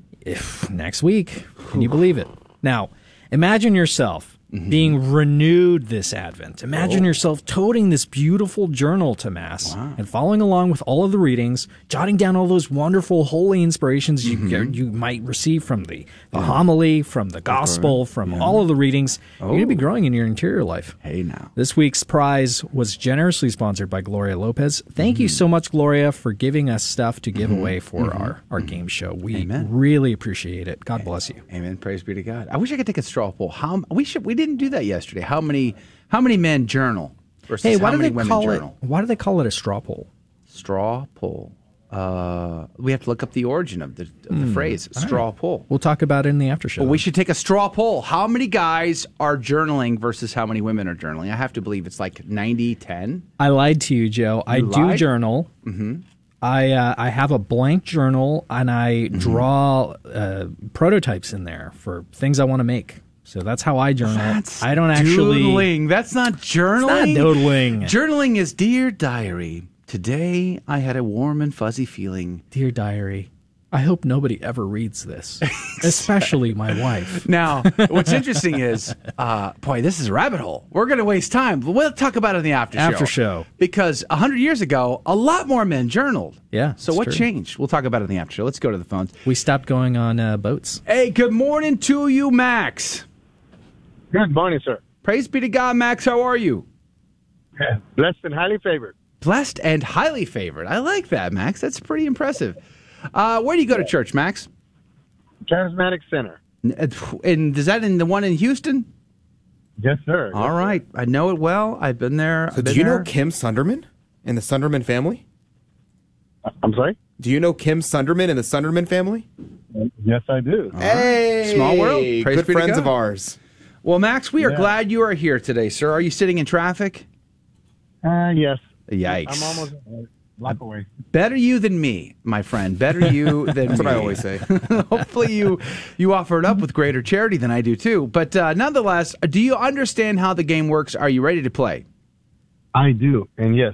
All right. Well, we are excited, and I'm going to help you get into this cup in spite of these other two guys that are going to try to keep you out. It's just you and me, Max, against them. Here we go. We start with brother Rudy, which is dressed with. Are you wearing it? There's no tie. He's wearing a smooth jazz He was outfit. doing like a Steve Jobs kind of a thing with a turtleneck over there. Like a jacket, no tie. It's like a jazz fest going down over there. Oh, yeah. Rudy, are you ready? I'm ready. Are you sure? Oh, yeah, cat. Oh, Daddy-o? Daddy-o, I'm ready. You look like somebody straight out of Berkeley from the 1960s. Yeah, some might say I'm a professor. I see. Not a liberal one, of course. Okay. Let's start with the easy ones first. Rudy, can you tell me who is the patron saint of children? The patron saint of children is St. John Bosco. Are you being serious? Yeah, you ever heard of any of those stories? He gathered kids together, taught them the faith. Yeah. They went on to become amazing kids, amazing adults. Okay. John Bosco. He was Virtus certified, right? Yeah. Just curious. Virtus. 100%. 100%. He took it every year. Every 2 years. Every 2 years. He updated it. All right. St. John Bosco. Okay. Let's just see what Adrian says. Adrian, you have been known to act like children sometimes. Yes. Could you tell me? That's why I identify as they, them, because I have multiple children. Could you tell me who is the patron saint of children, sir? Yes. Well, that would be the great and jolly Old St. Nicholas. Old St. Nicholas. Was he really Was he jolly? Old St. Nicholas. Was he actually jolly? I'm sure he was. Why would he not be? He had the joy of Christ in his heart. He's got the joy down in his heart. Where? Down in my heart. Or down in St. Nick's heart. All right. Brother Max in Houston, Texas. You got options here. The patron saint of children, was it St. Nicholas, as Adrian is suggesting, or was it St. John Bosco, as Rudy would like us to believe? 15 seconds on the clock. Who is right? Who is wrong? Max, what say you, sir? Well, I would have to go with Adrian because he never lets me down.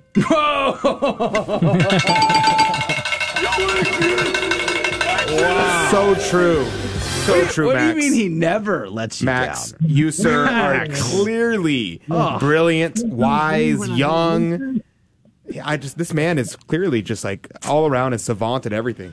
I'm very impressed with this man. Max, I had high hopes for you, brother. I did. I really thought could this be the one, is what went through my head when I first talked to you. And the answer was yes. Now I don't know. It's very clear to me. To admit Adrian is correct with such I hear Max is very handsome. I don't know. He has his full head of hair.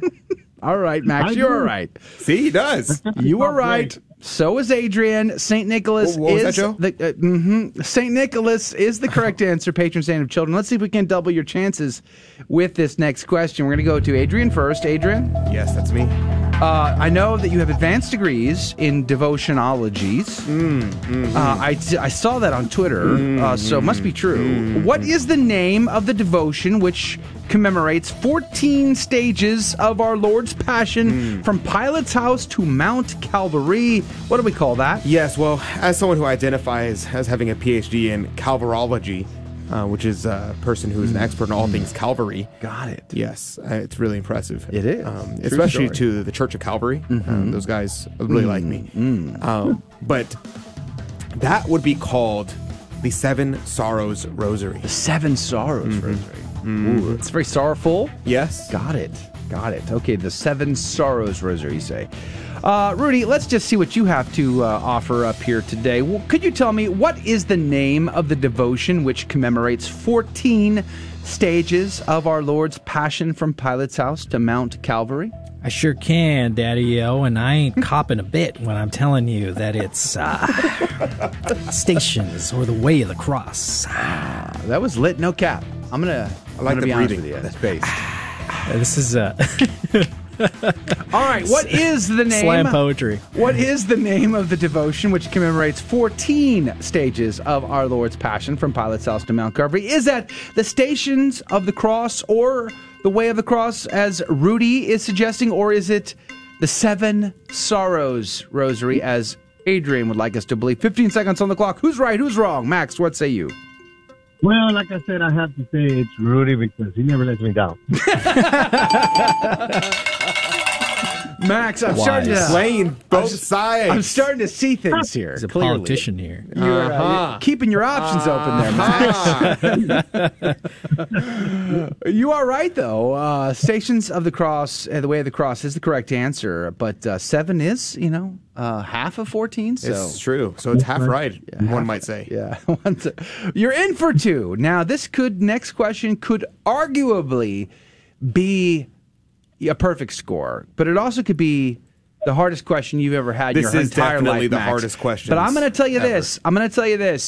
There is a clue here. If you think back to priests who have served at the Charismatic Center, who might be related to this question, it could be a clue. That's all I'm going to say. We're going to go back to Rudy. Rudy, can you tell me? What does a reliquary contain? What does a reliquary contain? It contains relics of a lost age. How does it go? Just generally speaking. Okay. Not remains, nothing related to the saints. Okay. Relics. Hey, let's see what lost Adrian age. says. Adrian, can you tell me, what does a reliquary contain? A reliquary, well, I'm going to have to agree with Rudy and say that reliquaries contain relics. Relics. Just not from the lost the age. saints. Relics of the what? I'm sorry? The saints. Relics of the saints, you say? Yes. All right, Max, you got options. Is it a reliquary containing relics of the saints, as Adrian says, or reliquary containing relics of a lost age, as Rudy is suggesting? 15 seconds on the clock. Max, what say you, sir? I'm going to speak down Father David, and I think he just told me it was the relics of the saints. Relics of the saints. I was thinking of Father Carlos Martins, who used to be at the Charismatic Center, who is now the steward of the largest collection of relics in the world. You are right. I'm sorry. I said David. It was Carlos. Praise be to God. God bless you, Max. Perfect score. Perfect score, sir. You played well. You played like a master, playing both sides like that. We enjoyed having you on. Thanks for having a laugh. Thanks for being on. We're going to put you on hold. Don't go anywhere, Max, and enjoy the rest of your day. We'll be praying for you. Join us in the after show. I want to know how many guys are journaling out there. We'll talk about that, plus whatever else. God love you. Thank you for joining us on Your Catholic Drive Time, where it is our pleasure to keep you informed and inspired. Join us Monday through Friday at the same time, right here on your favorite Catholic radio station. Don't forget to connect with us. Just go to facebook.com/Catholic Drive Time. Again, that's facebook.com/Catholic Drive Time. Be sure to share more than just us today. Share Jesus with everyone you meet. Bye now, and God love you.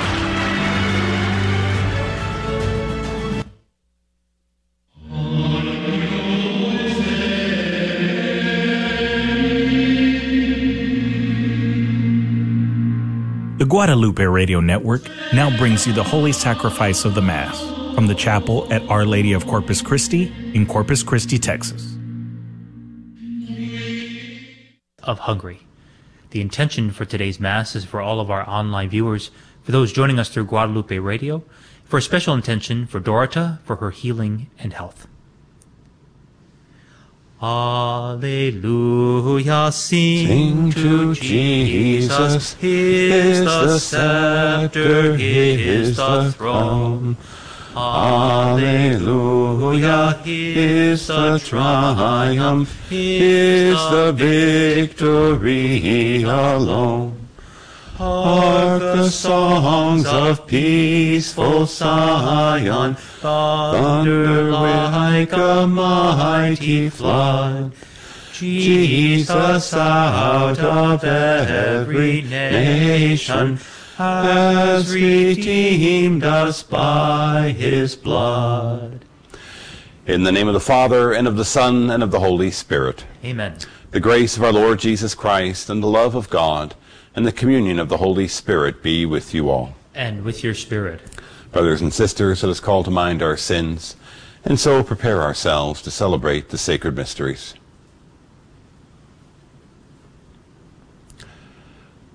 I confess to Almighty God, and to you, my brothers and sisters, that I have greatly sinned in my thoughts and in my words, in what I have done and in what I have failed to do, through my fault, through my most grievous fault. Therefore I ask Blessed Mary, ever Virgin, all the angels and saints, and you, my brothers and sisters, to pray for me to the Lord our God. May Almighty God have mercy on us, forgive us our sins, and bring us to everlasting life. Amen. Lord, have mercy. Lord, have mercy. Christ, have mercy. Christ, have mercy. Lord, have mercy. Lord, have mercy. Let us pray.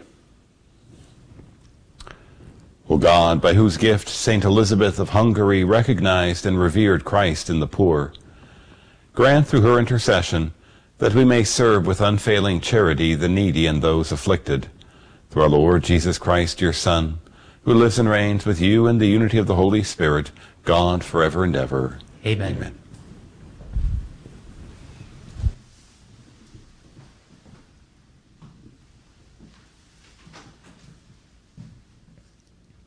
A reading from the book of Revelation. I, John, saw a scroll in the right hand of the one who sat on the throne. It had writing on both sides and was sealed with 7 seals. Then I saw a mighty angel, who proclaimed in a loud voice, "Who is worthy to open the scroll and break its seals?" But no one in heaven or on earth or under the earth was able to open the scroll or to examine it. I shed many tears, because no one was found worthy to open the scroll or to examine it. One of the elders said to me, "Do not weep. The Lion of the tribe of Judah, the Root of David, has triumphed, enabling him to open the scroll with its 7 seals." Then I saw standing in the midst of the throne and the 4 living creatures and the elders, a lamb that seemed to have been slain. He had 7 horns and 7 eyes. These are the 7 spirits of God sent out into the whole world. He came and received the scroll from the right hand of the one who sat on the throne. When he took it, the 4 living creatures and the 24 elders fell down before the Lamb. Each of the elders held a harp and gold bowls filled with incense, which are the prayers of the holy ones. They sang a new hymn. "Worthy are you to receive the scroll and break open its seals. For you were slain, and with your blood you purchased for God those from every tribe and tongue, people and nation. You made them a kingdom and priests for our God, and they will reign on earth." The word of the Lord. Thanks be to God. The Lamb has made us a kingdom of priests to serve our God. The Lamb has made us a kingdom of priests to serve our God. Sing to the Lord a new song of praise in the assembly of the faithful. Let Israel be glad in their Maker. Let the children of Zion rejoice in their King. The Lamb has made us a kingdom of priests to serve our God. Let them praise his name in the festive dance. Let them sing praise to him with timbrel and harp. For the Lord loves his people, and he adorns the lowly with victory. The Lamb has made us a kingdom of priests to serve our God. Let the faithful exult in glory.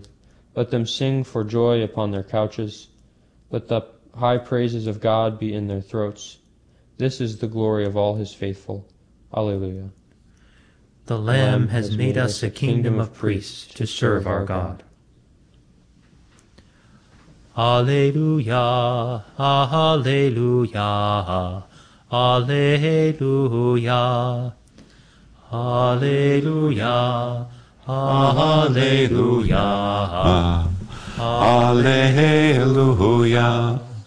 If today you hear his voice, harden not your hearts. Alleluia, alleluia, alleluia. The Lord be with you. And with your spirit. A reading from the Holy Gospel according to Luke. Glory to you, O Lord. As Jesus drew near Jerusalem, he saw the city and wept over it, saying, "If this day you only knew what makes for peace, but now it is hidden from your eyes. For the days are coming upon you when your enemies will raise a palisade against you. They will encircle you and hem you in on all sides. They will smash you to the ground and your children within you, and they will not leave one stone upon another within you, because you did not recognize the time of your visitation." The Gospel of the Lord. Praise to you, Lord Jesus Christ. This morning's readings, we see the continuance of the theme of our march toward the end of the liturgical year and reflecting on the passing nature of the things of this world and the final coming of Christ and, of course, our own judgment in the context of the end of all things.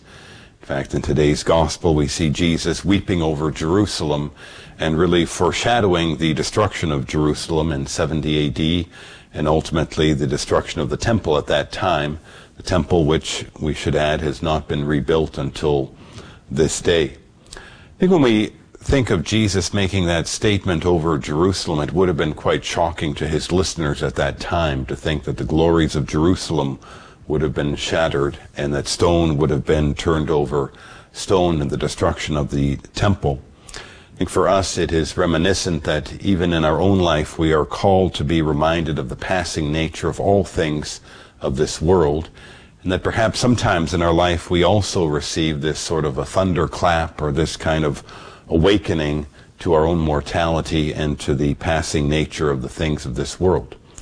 Sometimes it may be when our health is taken away. Sometimes it may be when something in our life doesn't go the way we want it to, or something is destroyed that has value to us.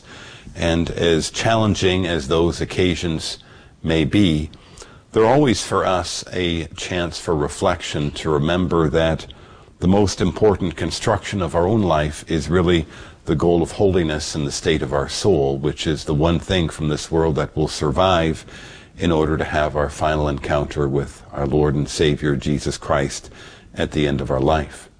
And so, my brothers and sisters, as we go forward today, let us ask God for the grace that we would truly examine our lives as we move toward the end of the liturgical year, that we would prepare our hearts and perhaps even make a New Year's resolution, not coinciding with January 1st, but rather coinciding with the new liturgical year that will begin with the first Sunday of Advent, and that we would ask that we truly have constructed our lives in such a way that it is built on the foundation of charity and faith, that when we go to meet the Lord Jesus, that it truly would be a lasting foundation whereby we would be recognized as having lived our life in accordance of being the glorious children of God. Amen.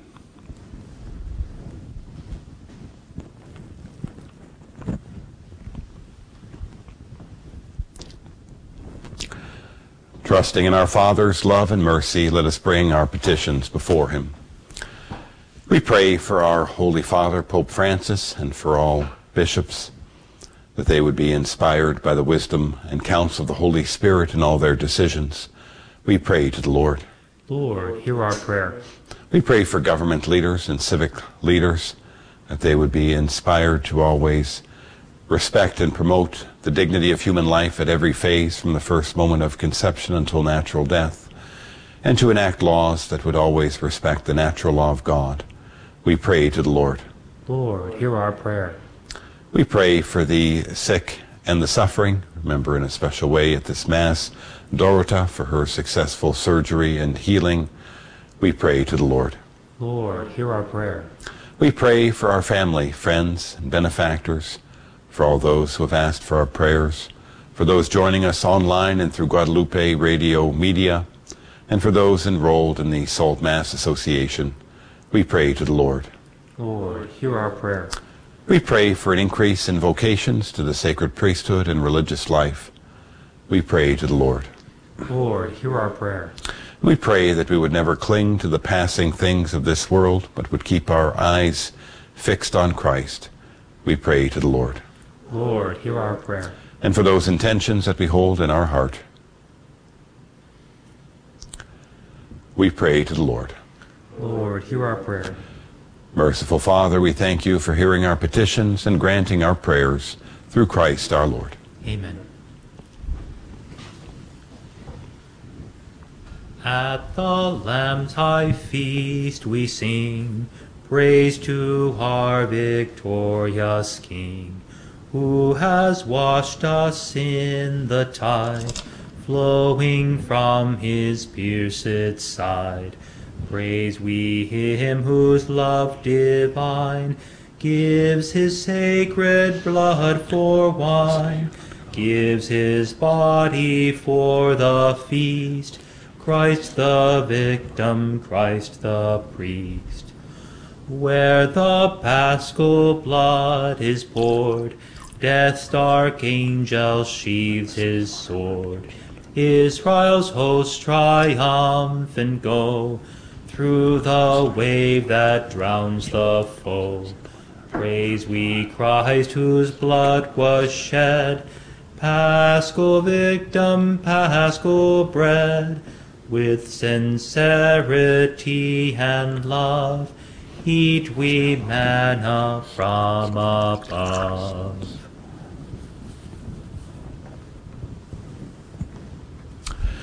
Pray, brothers and sisters, that my sacrifice and yours may be acceptable to God the Almighty Father.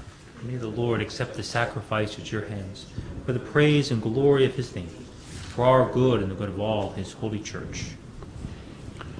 Receive, O Lord, the offerings of your people, and grant that we who celebrate your Son's work of boundless charity may, by the example of Blessed Elizabeth of Hungary, be confirmed in love of you and of our neighbor, through Christ our Lord. Amen. The Lord be with you. And with your spirit. Lift up your heart. We lift them up to the Lord. Let us give thanks to the Lord our God. It is right and just. It is truly right and just, our duty and our salvation, always and everywhere to give you thanks, Lord, Holy Father, Almighty and eternal God, through Christ our Lord. For in the marvelous confession of your saints, you make your church fruitful with strength ever new, and offer us sure signs of your love, and that your saving mysteries may be fulfilled. Their great example lends us courage, their fervent prayers sustain us in all we do. And so, Lord, with all the angels and saints, we too give you thanks, as in exaltation we acclaim. Sanctus, Sanctus, Sanctus, Sanctus Dominus Deus Sabaoth, pleni sunt celi et terra, gloria tua, Hosanna in excelsis, benedictus, qui venit in nomine Domini, Hosanna in excelsis. To you, therefore, most merciful Father, we make humble prayer and petition through Jesus Christ, your Son, our Lord, that you accept and bless these gifts, these offerings, these holy and unblemished sacrifices, which we offer you firstly for your holy Catholic Church. Be pleased to grant her peace, to guard, unite, and govern her throughout the whole world, together with your servant Francis, our Pope, and Michael, our Bishop, and all those who, holding to the truth, hand on the Catholic and Apostolic faith. Remember, Lord, your servants, and all gathered here whose faith and devotion are known to you. For them we offer you this sacrifice of praise, or they offer it for themselves and all who are dear to them, for the redemption of their souls in hope of health and well-being, and paying their homage to you, the eternal God, living and true. In communion with those whose memory we venerate, especially the glorious ever-Virgin Mary, Mother of our God and Lord Jesus Christ, and blessed Joseph, her spouse, your blessed apostles and martyrs, Peter and Paul, Andrew, James, John, Thomas, James, Philip, Bartholomew, Matthew, Simon, and Jude, Linus, Cletus, Clement, Sixtus, Cornelius, Cyprian, Lawrence, Chrysogonus, John and Paul, Cosmas and Damian, and all your saints. We ask that through their merits and prayers, in all things we may be defended by your protecting help. Therefore, Lord, we pray, graciously accept this oblation of our service, that of your whole family. Order our days in your peace, and command that we be delivered from eternal damnation, and counted among the flock of those you have chosen. Be pleased, O God, we pray, to bless, acknowledge, and approve this offering in every respect.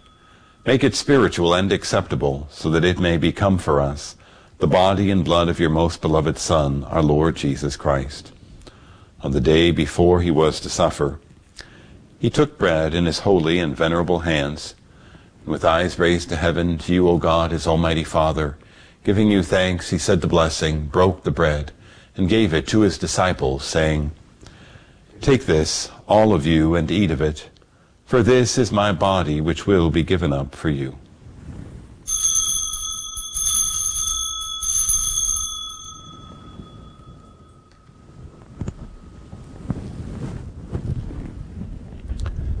In a similar way, when supper was ended, he took this precious chalice in his holy and venerable hands, and once more giving you thanks, he said the blessing, and gave the chalice to his disciples, saying, "Take this, all of you, and drink from it.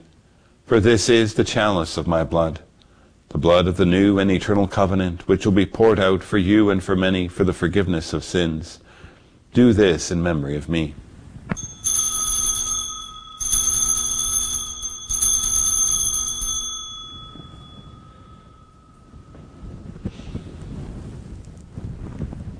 The mystery of faith.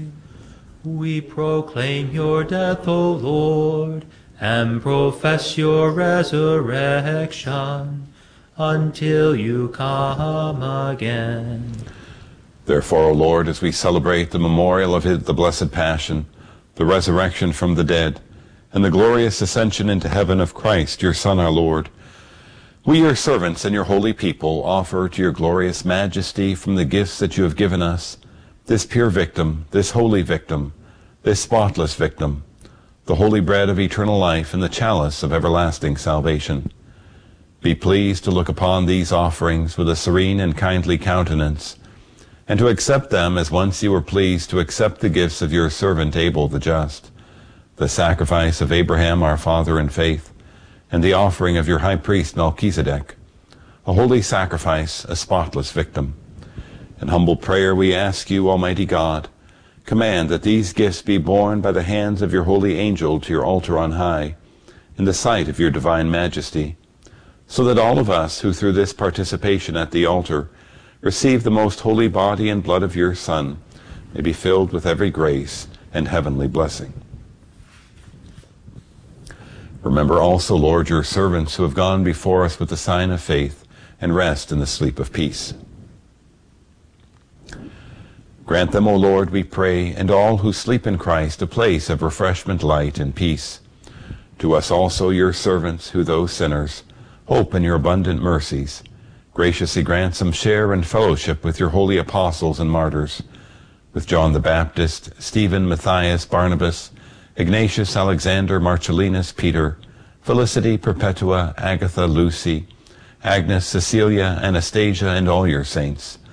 Admit us, we beseech you, into their company, not weighing our merits, but granting us your pardon through Christ our Lord, through whom you continue to make all these good things, O Lord. You sanctify them, fill them with life, bless them, and bestow them upon us. Through him and with him and in him, O God, Almighty Father, in the unity of the Holy Spirit, all glory and honor is yours forever and ever. Amen.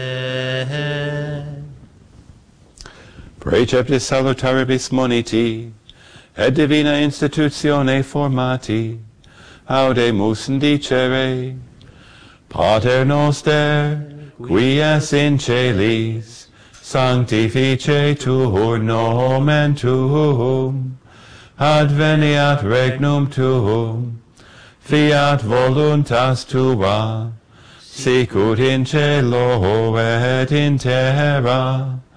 Panem nostrum quotidianum da nobis hodie, et dimite nobis debita nostra, sicut et nos dimitimus debitoribus nostris, et ne nos inducas in tentationem, sed libera nos a malo. Deliver us, Lord, we pray, from every evil. Graciously grant peace in our days, that by the help of your mercy we may be always free from sin and safe from all distress, as we await the blessed hope and the coming of our Savior Jesus Christ. For the kingdom, the power, and the glory are yours, now and forever. Lord Jesus Christ, who said to your apostles, "Peace I leave you, my peace I give you," look not on our sins, but on the faith of your church, and graciously grant her peace and unity in accordance with your will, who live and reign forever and ever. Amen. The peace of the Lord be with you always. And with your spirit. Let us offer each other the sign of peace. Agnus Dei, qui tollis peccata mundi, miserere nobis. Agnus Dei, qui tollis peccata mundi, miserere nobis. Agnus Dei, qui tollis peccata mundi, dona nobis pacem. Behold the Lamb of God. Behold him who takes away the sins of the world. Blessed are those called to the supper of the Lamb. Lord, I am not worthy that you should enter under my roof, but only say the word, and my soul shall be healed.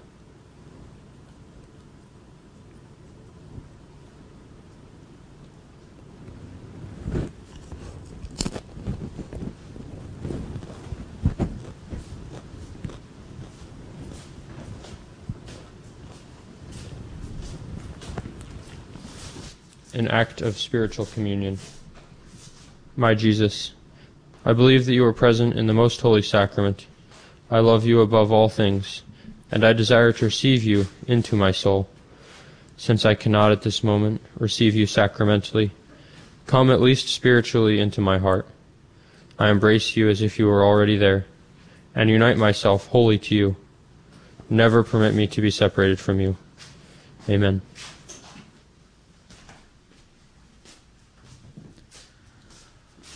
I am the bread of life. He who comes to me shall not hunger, and who believes in me shall not thirst.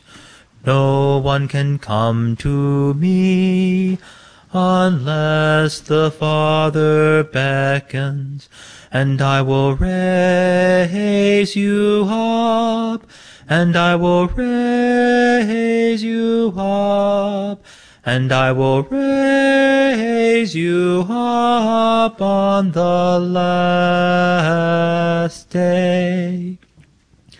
The bread that I will give is my flesh for the life of the world, and if you eat of this bread, you shall live forever. You shall live forever.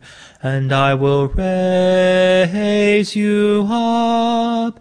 And I will raise you up. And I will raise you up on the last day. Unless you eat of the flesh of the Son of Man, and drink of his blood, and drink of his blood, you shall not have life within you. And I will raise you up. And I will raise you up, and I will raise you up on the last day. Let us pray.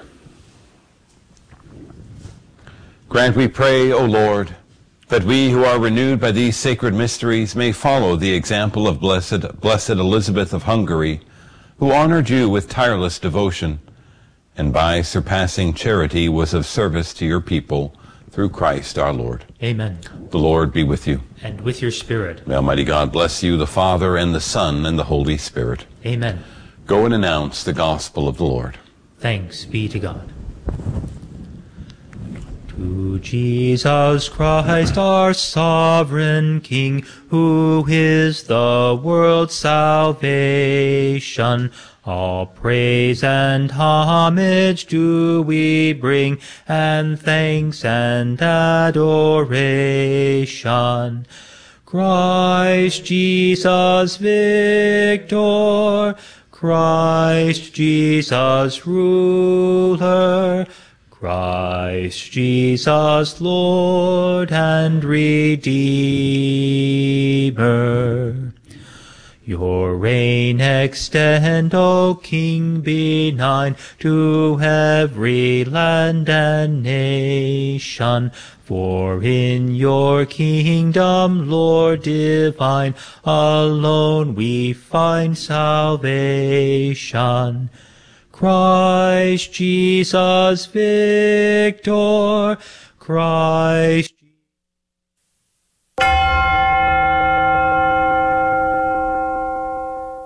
The prayer to Saint Michael. Saint Michael the Archangel, defend us in battle. Be our protection against the wickedness and snares of the devil. May God rebuke him, we humbly pray. And do thou, O Prince of the heavenly host, by the power of God, cast into hell Satan and all the evil spirits who prowl about the world, seeking the ruin of souls. Amen. Prayer of Deliverance. Almighty God and Father, we beg Thee, through the intercession and help of the archangels, Saint Michael, Raphael, and Gabriel, for the deliverance of our brothers and sisters who are enslaved by the evil one, from anxiety, sadness, and obsessions. We implore Thee, deliver us, O Lord. From hatred, fornication, and envy. We implore Thee, deliver us, O Lord. From thoughts of jealousy, rage, and death. We implore Thee, deliver us, O Lord. From every thought of suicide and abortion. We implore Thee, deliver us, O Lord. From every form of sinful sexuality. We implore Thee, deliver us, O Lord. From every division in our family and every harmful friendship. We implore Thee, deliver us, O Lord. From every sort of spell, malefice, witchcraft, and every form of the occult. We implore Thee, deliver us, O Lord. Thou who said, Peace I leave with you, my peace I give unto you, grant that through the intercession of the Virgin Mary, we may be liberated from every demonic influence and enjoy Thy peace always. In the name of Christ our Lord. Amen. Transmitting the treasures of our Catholic faith to your radio every day. This is the Guadalupe Radio Network. Radio for your soul.